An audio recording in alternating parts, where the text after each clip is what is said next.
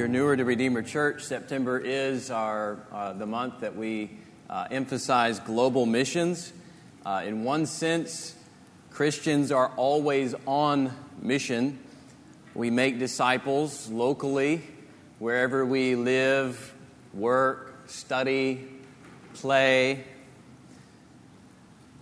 But local ministries should never lose sight of global missions. When we talk about missions, we're talking about making disciples where the gospel isn't known at all, where there are no Christians gathering and giving and going. Peoplegroups.org estimates that 3,175 people groups remain unengaged. That means no missionaries, no church planting strategy exists to reach them.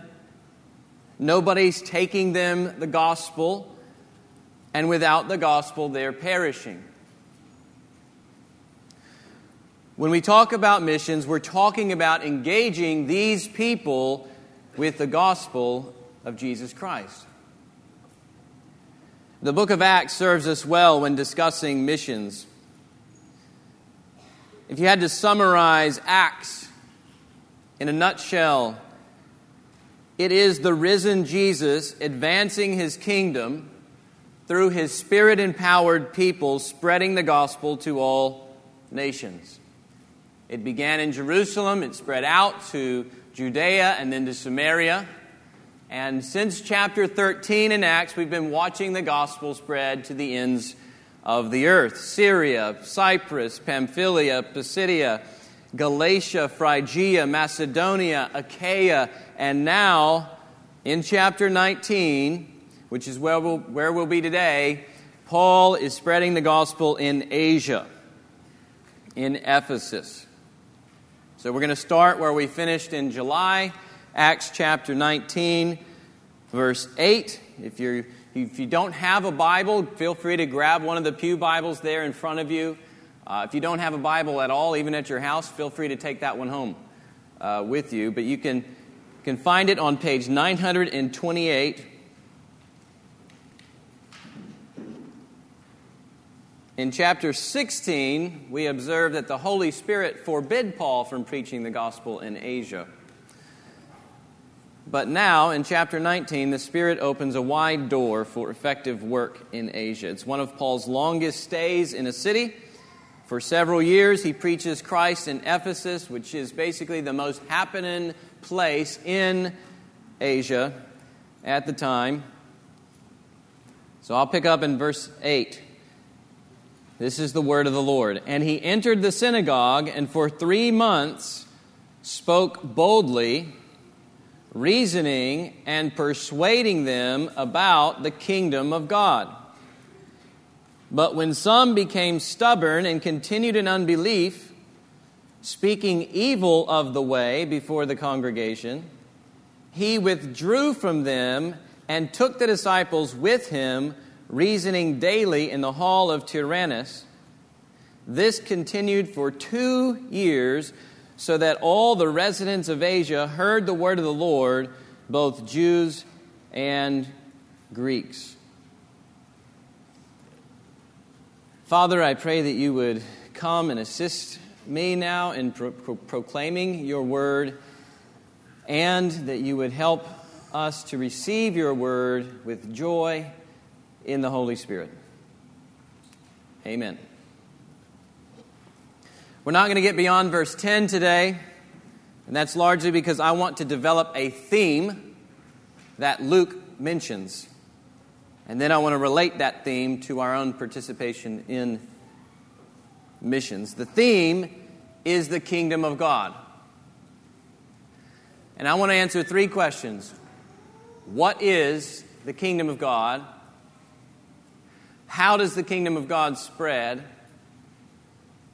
And who is the kingdom of God for?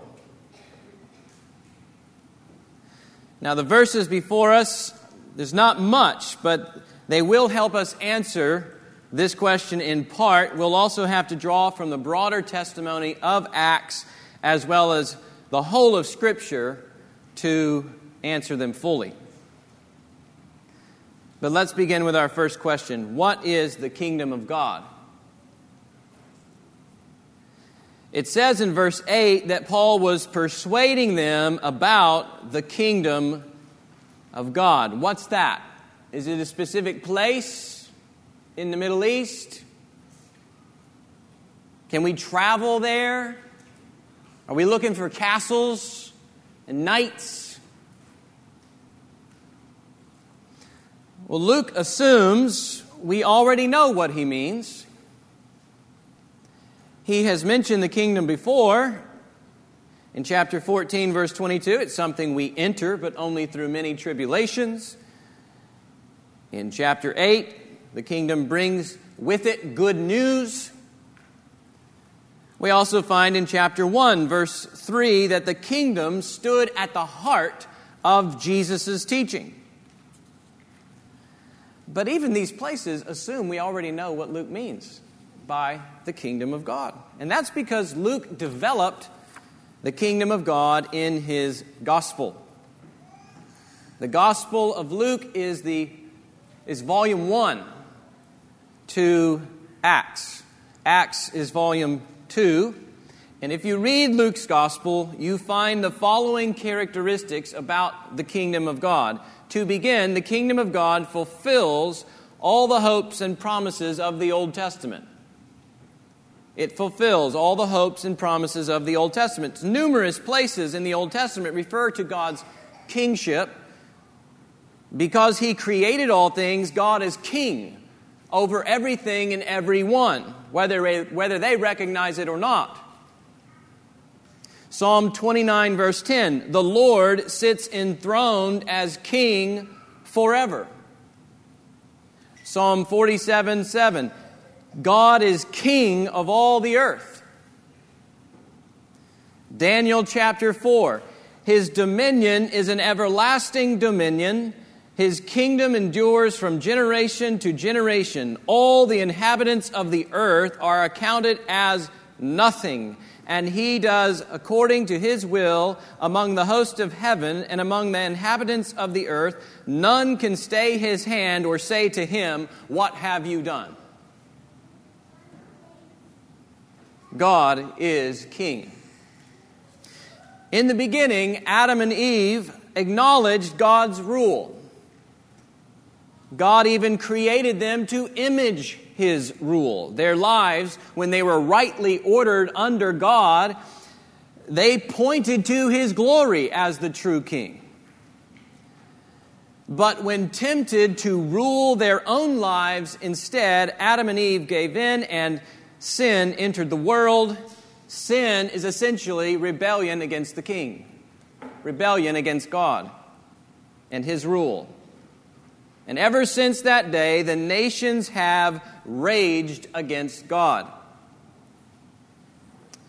Now, never does this mean that God lost control as king. Quite the opposite. God proves that He is king by judging sin. God banishes humanity from His presence. God curses the world with disease and death. Confusion and chaos wreck our relationships. And God even promises to judge and exclude all evil from His creation one day.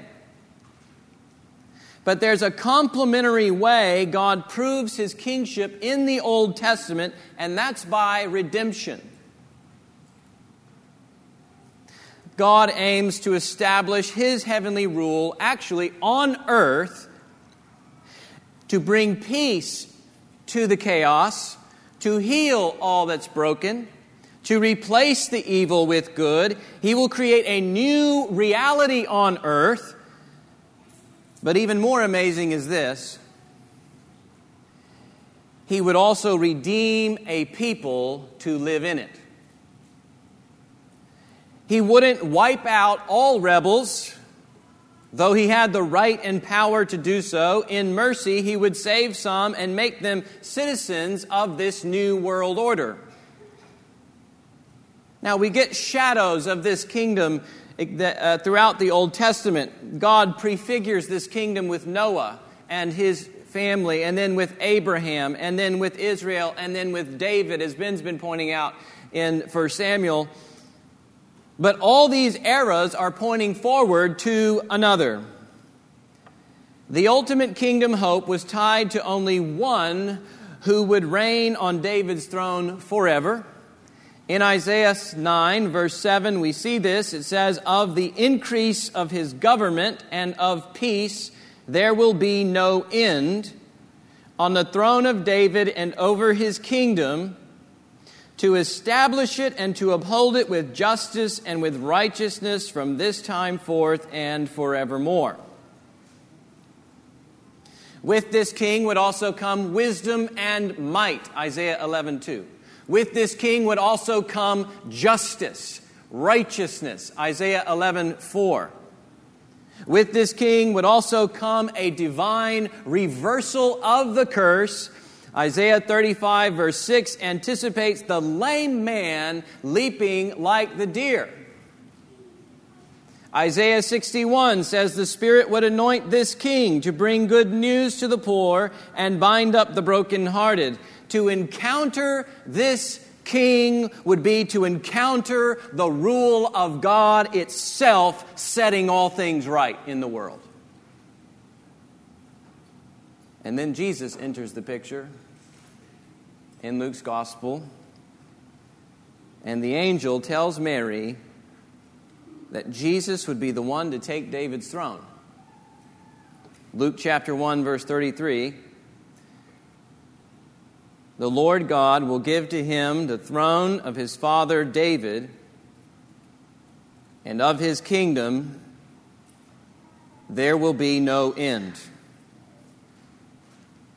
Luke is drawing from this theme in the Old Testament and saying this theme is coming to his climax in Jesus Christ.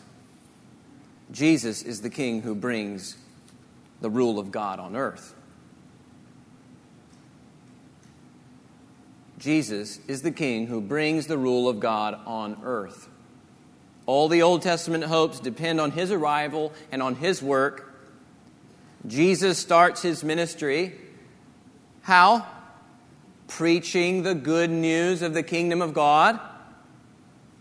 And as he's preaching the good news of the kingdom of God, what's he doing? He starts healing people, casting out demons, raising the dead, to prove that his kingdom and his kingdom alone restores all that sin has ruined. The kingdom comes near because the king has arrived. He says in Luke chapter 11, verse 20, "If it's by the finger of God I cast out demons, then the kingdom of God has come upon you." God's rule manifests itself in the presence of Jesus. Diseases heal, demons flee, death releases, disciples bow. Why? Jesus is the true king who brings God's rule on earth. Now, the way Jesus establishes his kingdom isn't through military power and royal pageantry. As Luke's gospel unfolds, it becomes evident that Jesus establishes God's kingdom by dying on a cross and rising from the dead. His death and resurrection are how he defeats the power of sin and death that dominate those he loves. In Luke chapter 4, what happens? Satan offers Jesus all the kingdoms of the world if he would only bow. But Jesus refuses. Jesus obeys his Father's will instead. And his Father's will comes with a cross at the heart of it. A cross will win him the nations. Be gone, Satan. Jesus' death and resurrection are how he makes the rebels he chooses to love into his kingdom citizens.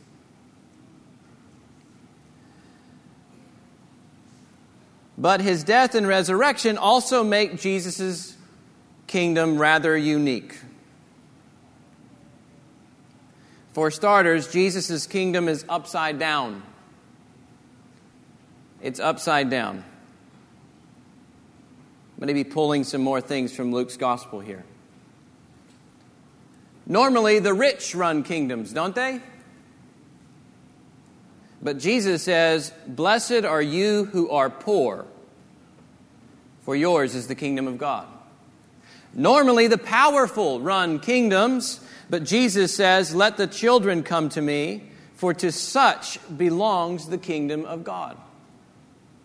Normally, greatness means putting others down in their place, lording your position over them. But Jesus says, "Let the greatest among you become as the youngest, and the leader as one who serves." Why? Because that images the way the King saved us and brought us to be citizens in his kingdom. He was the greatest king, but he became servant of all, even unto death on a cross. It's upside down to the way the world normally operates. His kingdom is also inside out. Luke's gospel shows how the Pharisees observed the law externally while neglecting the heart. Luke 11:39, they clean the outside of the cup, but inside they're full of greed and wretchedness. Many people live the same way today, thinking that their external good behavior is going to somehow get them into the kingdom. Never. What does Jesus tell Nicodemus? Unless you are born again, Nicodemus, you cannot see the kingdom of God. And later he says, unless you're born again, unless you're born of water and spirit, you cannot enter the kingdom of God. The cross says that we need our sins forgiven. The resurrection says that we need to become new creations. We need a new heart. We need to be changed from the inside out. And only then does our outward behavior truly honor the King.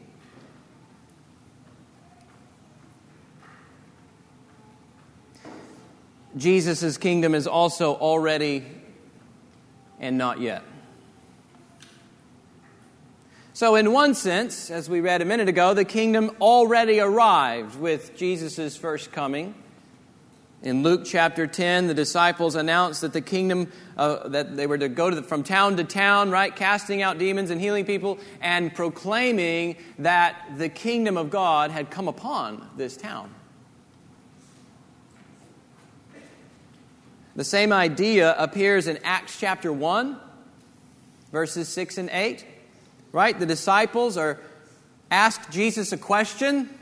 Is this the time when you're going to restore the kingdom to Israel? Is it now?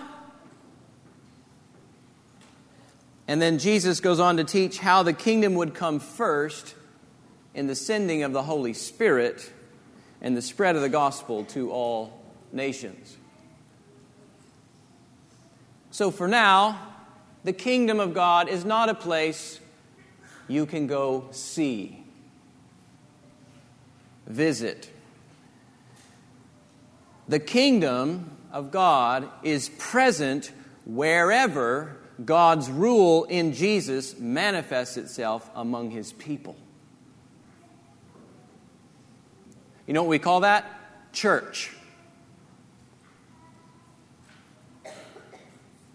At the same time, the kingdom is not yet fully present. In Luke chapter 22, verse 18, Jesus institutes the Lord's Supper. Ben read this a minute ago, and he does so as a sign of the kingdom to come. I will not drink of the fruit of the vine until the kingdom of God comes. Well, which is it, Jesus? Did the kingdom of God come upon us, or is the kingdom of God still to come? It's both. Or Luke chapter 13, verse 29, people will come from east and west and from north and south, and recline at table in the kingdom of God. In other words, even though we get glimpses of God's rule in Jesus and God's rule in the church, the fullness of God's rule on earth awaits a future day. And so we might describe the kingdom of God like this. The kingdom of God refers to God's rule manifesting itself on earth in Jesus Christ. It has stages. It was promised in the Old Testament. It was inaugurated in Jesus' life, death, and resurrection. It's present in the church in part, and it will be consummated at Jesus' return. But essentially, it's God's rule manifesting itself on earth in Jesus Christ. Now, until Jesus returns, the kingdom of God is announced. The kingdom of God is announced. And that's where you and I fit in. That's where the book of Acts fits in. The book of Acts is the kingdom of God announced by the church. First sermon in Acts chapter 2. Peter announces that Jesus was exalted to the right hand of God. The king is in his place of authority to establish God's final rule on earth. How do we know this? He just poured out the Holy Spirit on all these people. Acts chapter 3, a lame man of 40 years healed in Jesus' name. What's that about? Peter says God glorified his servant Jesus. The king is on his throne, and he just gave you a sneak peek about what his kingdom is about. The lame will leap like the deer in Jesus' kingdom. You get to chapter 8, Philip announces the good news of the kingdom of God. And on throughout Acts, we see them announcing the kingdom or announcing the king.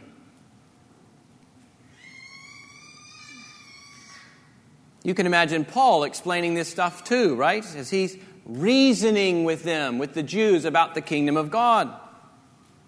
They expected a Messiah with great military power. And Paul will have to turn them to Isaiah 53 and Psalm 22 and say, no, look here, he first had to humble himself unto death. They expected the kingdom to come immediately to wipe out all these bothersome Gentiles. And Paul would have to say, no, look here and here. The kingdom of God must first be announced to the Gentiles.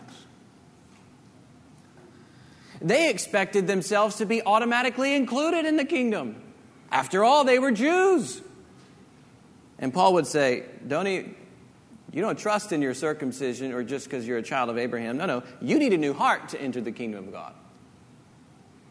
This is the way Paul would reason with the Jews about the kingdom of God, explaining its nature and then teasing it out for them. The kingdom is announced in Acts. Beloved, if the king has come, if the hopes and promises of the Old Testament are being fulfilled in him, if God's rule on earth has begun, if the way has been opened by Jesus' death and resurrection for rebels to enter that kingdom by faith for free, then we have some good news to announce, don't we? Which leads to our second question: how does the kingdom of God spread? How does the kingdom of God spread? Several clues answer this question.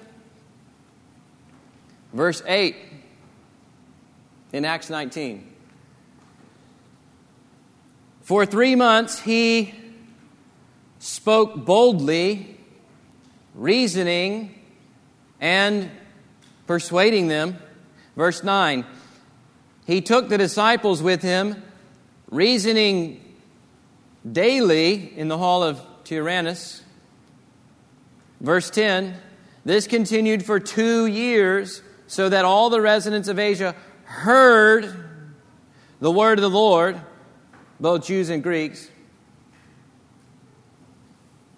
spoke boldly, reasoning, persuading. They heard. What's the answer? The kingdom of God spreads through Christians entering people's lives and announcing the kingdom. It does not come at the end of a barrel. It does not come through violence and hatred. It does not come through political revolt. It spreads through the preaching of the gospel, announcing the King's arrival. And this isn't just Paul announcing the kingdom. Yeah, he was an apostle, and he had some unique freedoms, but others were announcing the kingdom too. If you go back to chapter 18, verse 19, Aquila and Priscilla were in Ephesus sharing the gospel. A little bit further in verse 25, Apollos is sharing the gospel. Colossians chapter 1, verse 7 implies that Epaphras was sharing Christ in Asia at the time. Colossians 2:1 speaks of Laodicea. Paul had never been to Laodicea, and yet they heard the gospel. Laodicea is in Asia as well. What's the point? When verse 10 says, all the residents of Asia heard the word of the Lord, that's not just because of Paul.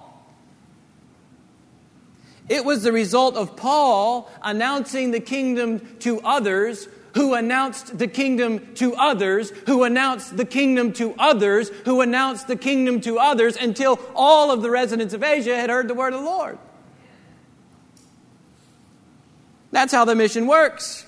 We make disciples of Jesus, who then make disciples of Jesus, who then make disciples of Jesus. The kingdom spreads by telling others about our King, what He did for us, what He's doing in the world now, what's coming. Now, I'm not saying the kingdom's growth is dependent on us. If you choose to say nothing about the kingdom, you're not going to hinder its growth. You just won't be included when it comes. Jesus said, whoever is ashamed of me and of my words, of him will the Son of Man be ashamed when He comes in His glory. So you won't be hindering its growth, but you will be forfeiting the treasure. God doesn't need us to spread His kingdom, but in His grace, He allows us to participate in its spread. It's a privilege to announce Jesus' kingdom. It's the greatest privilege in all the universe to belong to His kingdom. There's no greater joy than to know the King of heaven and earth. That's our motivation to speak. Joy in the King. Think how animated people get at sporting events. I like baseball, and Game 5 of last year's World Series was insane. 7 home runs, 6 of which were game-tying home runs, back and forth scoring, bottom of the 10th inning, the Astros pull off the win. You don't have to muster up the energy or the boldness to shout and rejoice. Unless you're a Rangers fan, maybe. Right, you explode with celebration. Complete strangers are hugging each other. Did you see that? They're up on chairs. They're excited. It's easy to speak. Why? Because your heart is compelled by something you perceive as amazing that you probably couldn't pull off yourself. That's how we announce the kingdom. Only the Game 5 win is nothing compared to what our King has done for us. It's nothing. Once rebels, now saved from condemnation, forgiveness of all sins, freedom from a guilty conscience, made beautiful in God's sight, purchased to belong, adopted into His family, enabled to love, heirs of the world, assurance of resurrection bodies. We will reign with Jesus on a new earth, knowing life in its fullness, joy eternally increasing, beholding the face of our King in His glory. And as we do, it's making us into His image perfectly. Come on. We have some good news to announce in the kingdom of God. And when you see those kingdom realities as they are, there's plenty to talk about, and they're way more exciting than Game 5. Or anything else we're excited about here. There's so much glory to offer others in Jesus. And so let me encourage you to look for opportunities to speak about the kingdom and be faithful in them. As Paul models for us, speak the gospel regularly into the lives of others. The kingdom spreads to others by announcing the good news of Jesus. When people believe the gospel, guess what the Holy Spirit does? He brings people under the rule of God. And He reorders their life under His rule, as it's supposed to be. The rule of God becomes manifest in their desires and their deeds and in their relationships to one another. And that's why when people look in and see the church, they're supposed to see the rule of God on display. Now, not all listeners believe Paul's message, do they? Verse 9 says that some became stubborn. That is, they hardened their hearts, and they continued in unbelief, speaking evil of the way before the congregation. So what does Paul do? It says he withdrew from them and took the disciples with him, reasoning daily in the hall of Tyrannus. Tyrannus is a Gentile. So Paul enters a Gentile lecture hall and reasons daily with them. That's very significant there. And it helps us answer who the kingdom of God is for. Who the kingdom of God is for. Repeatedly, we've encountered a pattern in Paul's mission. We saw it in chapter 13. We saw it again in chapter 18. Now we're seeing it here in 19. With each city, he offers the kingdom to Jews first. And then when they largely reject it, he goes to the Gentiles. Not exclusively, but primarily. And that's what happens again in verse 9. He goes over to Tyrannus' lecture hall. Now, what should we make of this pattern that we see in Acts? It certainly shows that the spread of the gospel won't be hindered by Jewish unbelief. God will take the gospel elsewhere. He will advance His kingdom among others. But more specifically, we need to understand this pattern in light of Paul's teaching in Acts chapter 13, verse 47. That's the first place that Paul shifts to the Gentiles, and he explains why by quoting from Isaiah 49, verse 6. I've made you a light for the Gentiles, that you may bring salvation to the ends of the earth. So you need to understand this shift from Jew to Gentile in light of Isaiah 49. And if you go back and read Isaiah 49, it recognizes that the Jews, Israel, hold a privileged place in God's redemption story. But also, that same redemption story includes God extending His salvation beyond Israel to the nations through a particular servant. We now know that servant's name is Jesus Christ. And get this, in Isaiah 49, that extension would happen in the face of Israel largely rejecting the servant. Okay, so the servant's mission wasn't going to be smooth. The servant even cries in Isaiah 49, I've labored in vain, I've spent my strength for nothing and vanity. This is his cry to God, and God responds, it's too small a thing to bring back the preserved of Israel. I'll make you a light to the nations, that my salvation may reach to the ends of the earth. In other words, your work is not in vain, servant. I'm going to bring the nations through you. And then all of this is fulfilled in Jesus. He's the light of revelation to the Gentiles. Luke chapter 2. Jesus is the faithful servant sent to bring Israel back to God. He comes to his own people. The majority of the Jews reject him. But once he dies and rises again, he then extends salvation to the nations. He says, go and make disciples of all nations. He says, you will be my witnesses to the ends of the earth. He says, as the Father sent me into the world, so I send you. The reason Paul goes to the hall of Tyrannus is that he's extending the gospel beyond Israel to the nations, just like Isaiah the prophet had foretold. And even better, what this shows right here is that Jesus the servant is still alive.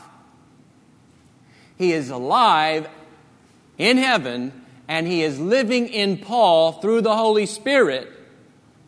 And when he's alive in Paul, guess what? Paul's life looks a whole lot like Jesus. He comes, he goes to the Jews, he preaches, they reject him, and then he extends salvation to the nations.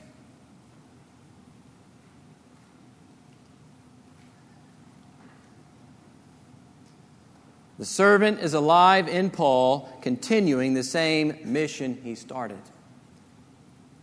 And that mission includes all nations. Not just, the kingdom isn't just for Israel, it's for all nations. That's the answer to our question. The kingdom is for Jew and Gentile alike, all peoples who trust in King Jesus to save them.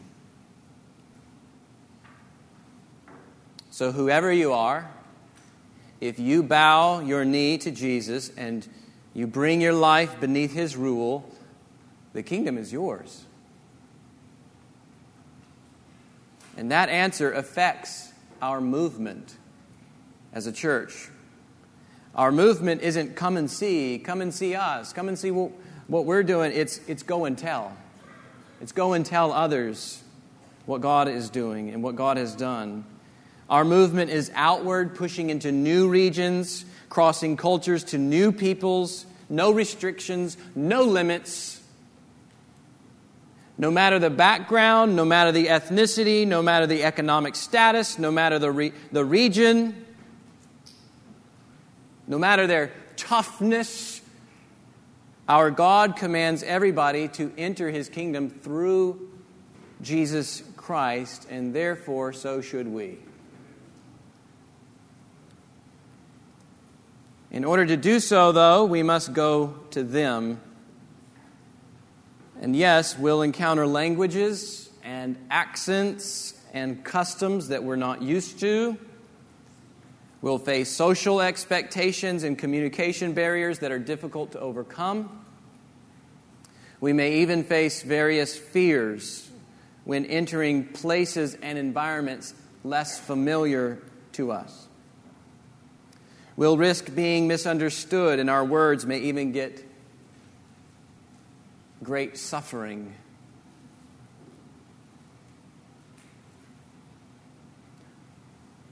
Our words may lead to great suffering. But if the kingdom is for all peoples, who are we to let our fears and our preferences and our comforts stand in God's way? If the kingdom is for all, then let the kingdom move you to go to all. And that doesn't mean every Christian needs to pack their bags and move to the next people group. Paul left people behind to ensure that the work in that city continued. And disciples matured where they are. When Paul asks the church in Rome to support his mission to Spain, he doesn't expect the church to go with him, but to support him in it. He certainly hoped they shared the same mindset to promote the discipleship of peoples where the gospel was yet known. So the question is, do you share this mindset? Do you look at the world through this lens of the kingdom of God. Over the last 4 years, we've seen refugees settle in Fort Worth from Myanmar, Iraq, Congo, Somalia, and Syria. At the Starbucks just down the streets, I've met people from El Salvador, Nigeria, Serbia, Turkey, Vietnam, the Philippines. I have a man from Croatia living down our street.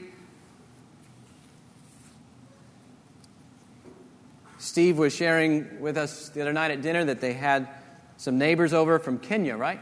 Kenya, over to their house. The opportunities to engage in missions are replete in this city.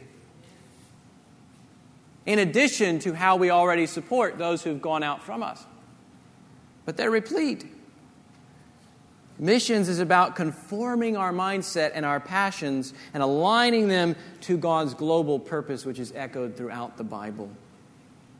Echoed in the promise to Abraham, in you all the families of the earth shall be blessed. In the prophets, people who've never seen will see, and those who've never heard will understand. In the Psalms, let the peoples praise you, O God. Let the nations be glad and sing for joy. In Romans, Christ came to confirm the promises given to the patriarchs and in order that the Gentiles might glorify God for His mercy. In the book of Revelation, a great multitude that no one could number from every nation, from all tribes and peoples and languages, standing before the throne and before the Lamb, crying, salvation belongs to our God who sits on the throne and to the Lamb. God's mission to save a people from all nations saturates the Bible. Does it saturate your life? How does this vision compel you to offer the kingdom to others?